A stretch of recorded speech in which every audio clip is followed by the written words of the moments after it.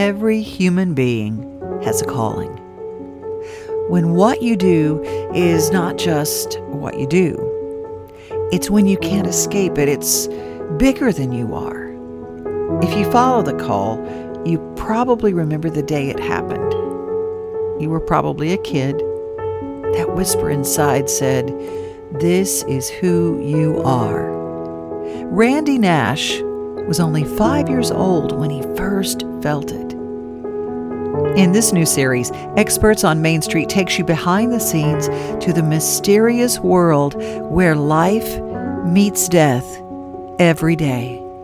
Randy Nash of Sumner Funeral and Cremation talks about the subject everyone says they don't want to talk about.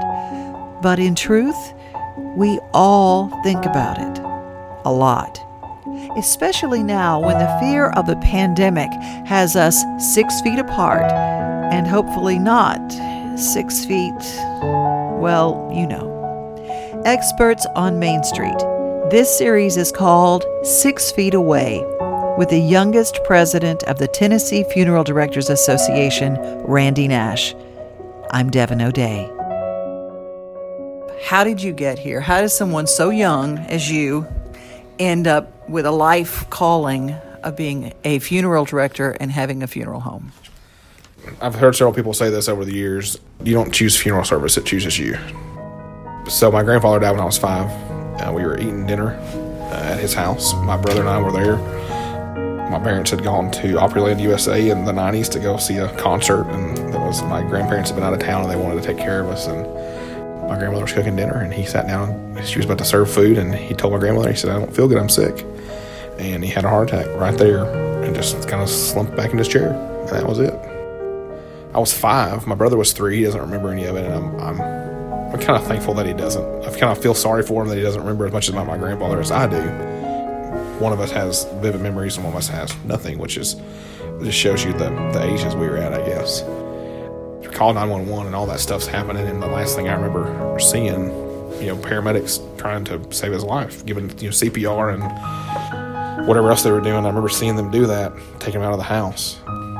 That was the last thing I remember until we got to see him when we had this visitation, and it was a whole lot better image for sure for a 5-year-old boy. And my parents didn't shy us away from the process and didn't have a babysitter keep us while the visitation and the funeral was going on. They involved us in it. They let us be there. I went with them when they made arrangements at the funeral home and everything. I remember doing that. The calming presence that the man had when he talked to us, he later became one of my mentors in the business. And I think that there's a lot of people that can tell a story like that in this industry. You have a lot of people that are multi-generational in this industry, but you have a lot of people like me who are not. I'm a first generation funeral director in Balmer. I grew up, my family was in the car business for my entire life. I still have family that does that. My grandfather, the one who passed away, started in the car business in the 50s and did it until the day he died. And in 2005, we sold our family's business, but I was already doing something different and had already got involved in the funeral business. Sorry. And so we're just going to try to keep people, distance as much as we can, and then only allow a few people into the sanctuary at a time. Do the best we can. It'll just be everybody trying to work together. So it'll be quite a few people, I was thinking. Oh yeah. So we're gonna figure it out though. I think it'll all work out. All right. Thank you. All right. Take care. So, when I started working in the funeral industry, I was 14. And my dad had a friend that owned a funeral home and gave me the chance to start doing it. And I worked for him for a few years and for his family. Come work at a funeral home in Hendersonville, my hometown. And I worked for that company for about 15 years until this past March. I had the opportunity to purchase what was at the time known as Sumner County Funeral and Cremation Services. And now I renamed as Sumner Funeral and Cremation. I tell people I had 2 dreams in my life, and I always wanted to be a funeral director.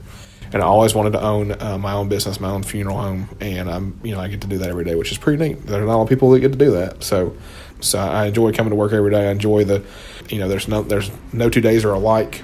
You never know what you're going to have from one day or the next, and so that's the thing that I think is so cool about this business. You get to deal with all kinds of different people. in all kinds of different situations. You get to be the calm in the storm for them, the shoulder to cry on. You get to be their advocate when they, when words are not there for them, you get to speak on their behalf. It's a huge honor. It's a huge deal, in my opinion, to be able to do that for people. I may be self-employed, but I work for the families. We answer to them. We're family-owned and operated. I'm a lifelong resident of Sumner County. I've lived here my entire life. My wife's lived here her entire life. I think that's a big deal to people. I think that people want to know that the people that are taking care of them are here. They're here to stay. The buck stops here. If you have an issue, I'm gonna resolve it. When we take your loved one into our care, it's a huge thing. We're gonna treat your family like our own family, and we're gonna make sure that we find a way to celebrate your loved one's life. However you see it done, however you want it done, is what we're gonna do. We are here to help. We're here to guide. We're here to direct. We're here to serve you in the way we want to be served. You've had the privilege, and you refer to it as that, of being able to lay to rest some people who were impactful in your life. Let's talk about your first grade teacher. In 2014 was, I don't know how else to describe it, but it was a hell of a year. So there's a lot of ups and downs. I got married that year, but 2 days before I got married, I directed the funeral for my first grade teacher. Her name was Betsy Potts.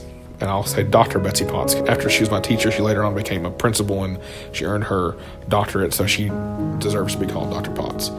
I grew up in Hendersonville. I went to Good Pasture Christian School in Madison from 3-year-old preschool through high school. And the president for a long time and one of the founders of Good Pasture Christian School was a man named Dr. Bill Rule, who's Betsy's father. She was my first grade teacher and was my brother's first grade teacher, and it was a privilege, to take care of her. It was kind of surreal doing that. When she passed away, she was not currently working at Good Pasture, but she was a graduate of Good Pasture. Her husband was, her kids were. Her father helped start the school, so it was fitting that we had the visitation and the service for her at the school. There's a large auditorium there that is actually named after her father, the William Rule Fine Arts Center. We had her visitation, her funeral there. I'm going to guess there was probably 2,000 people at her funeral. It was just an amazing outpouring of love and care for that family and former students and alumni and people from all over the place that came to pay their respects. And it was just really neat. She impacted a lot of lives, and it was a huge honor for me. That was kind of definitely a surreal experience for me, because that was the auditorium where I graduated from kindergarten, where I was in plays and different things at school and band concerts, and where my brother graduated high school, where I graduated high school, where my her younger brother graduated from high school. So there's a lot of meaningful things that have happened there in my life. Since then, I've done 2 more funerals there for other people that have passed away that we utilized the auditorium. It's an experience going back there and doing that. I think it's neat too that the school is gracious enough to offer that facility. There's something very remarkable that I'm noticing. It's the empathy that you have. How do you handle all the emotion coming at you from all of these families? That's a good one. Faith. I grew up in a Christian home, grew up to a Christian school. We try to raise my kids in a Christian home. You have to definitely be in tune with where you are spiritually. In this business, in this industry, I hate to say the word funeral business. I consider it an industry. You deal with a lot of different ministers and stuff like that, and that was one of the things when we got married. When my wife and I got married, you become friends with these ministers, and you don't want them to feel left out when you get married or somebody in your family dies. And I told my wife that I'll be the only person she knows that when I die, there'll be like 18 ministers at the funeral hopefully wanting to talk. God forbid if they do. So, but that's an important part. I think that's the biggest thing is I'm not afraid to pray with families. I learned that from someone, and when we make transfers, when we bring people into our care, I'm not afraid to pray with families at that time. Being active, having a hobby, having an outlet is a big deal too. For a while, I don't want to call it a hobby, but I worked for several years as a reserve deputy with the sheriff's office here. So that was something that got my mind off of the funeral industry, but it just became too much when we had kids, and just I couldn't do both. But I have a huge place in my heart for law enforcement still. And having a supportive wife and family and kids, my family's always been supportive. My wife, when we first met, when you're in your dating life as a single funeral director, it's kind of tough because you never know what's going to happen. And one of our first few dates, I was on call, and we had to leave in the middle of it, so she got a good dose of it at the beginning. And so now she just knows that, vacations get postponed. Sometimes we have to leave vacations. Sometimes vacations get canceled. Sometimes they have to go without me. Holidays are always interesting. Empathy is a huge defining thing in any funeral director. Some of us, I'll go ahead and raise my hand, me included, get accused of being too empathetic, but I don't think that that's a bad thing. I think that just, you can feel what they're feeling. That's what they say. Empathy is the ability to enter into someone's feelings and feel what they're feeling, and I think that that's a big thing. But what makes a funeral director is the person that can really feel what they're feeling and not be afraid to take on some of that for them.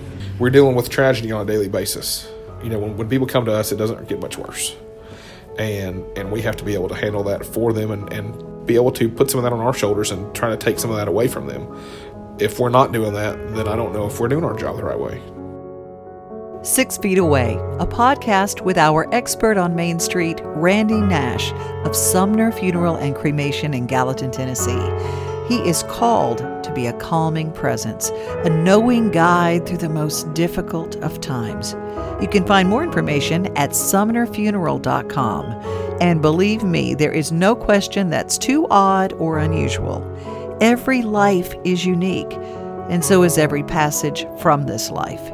His phone number is 615-452-9059. And of course, we include all of his information in the notes of this podcast. I'm Devin O'Day from Main Street Today.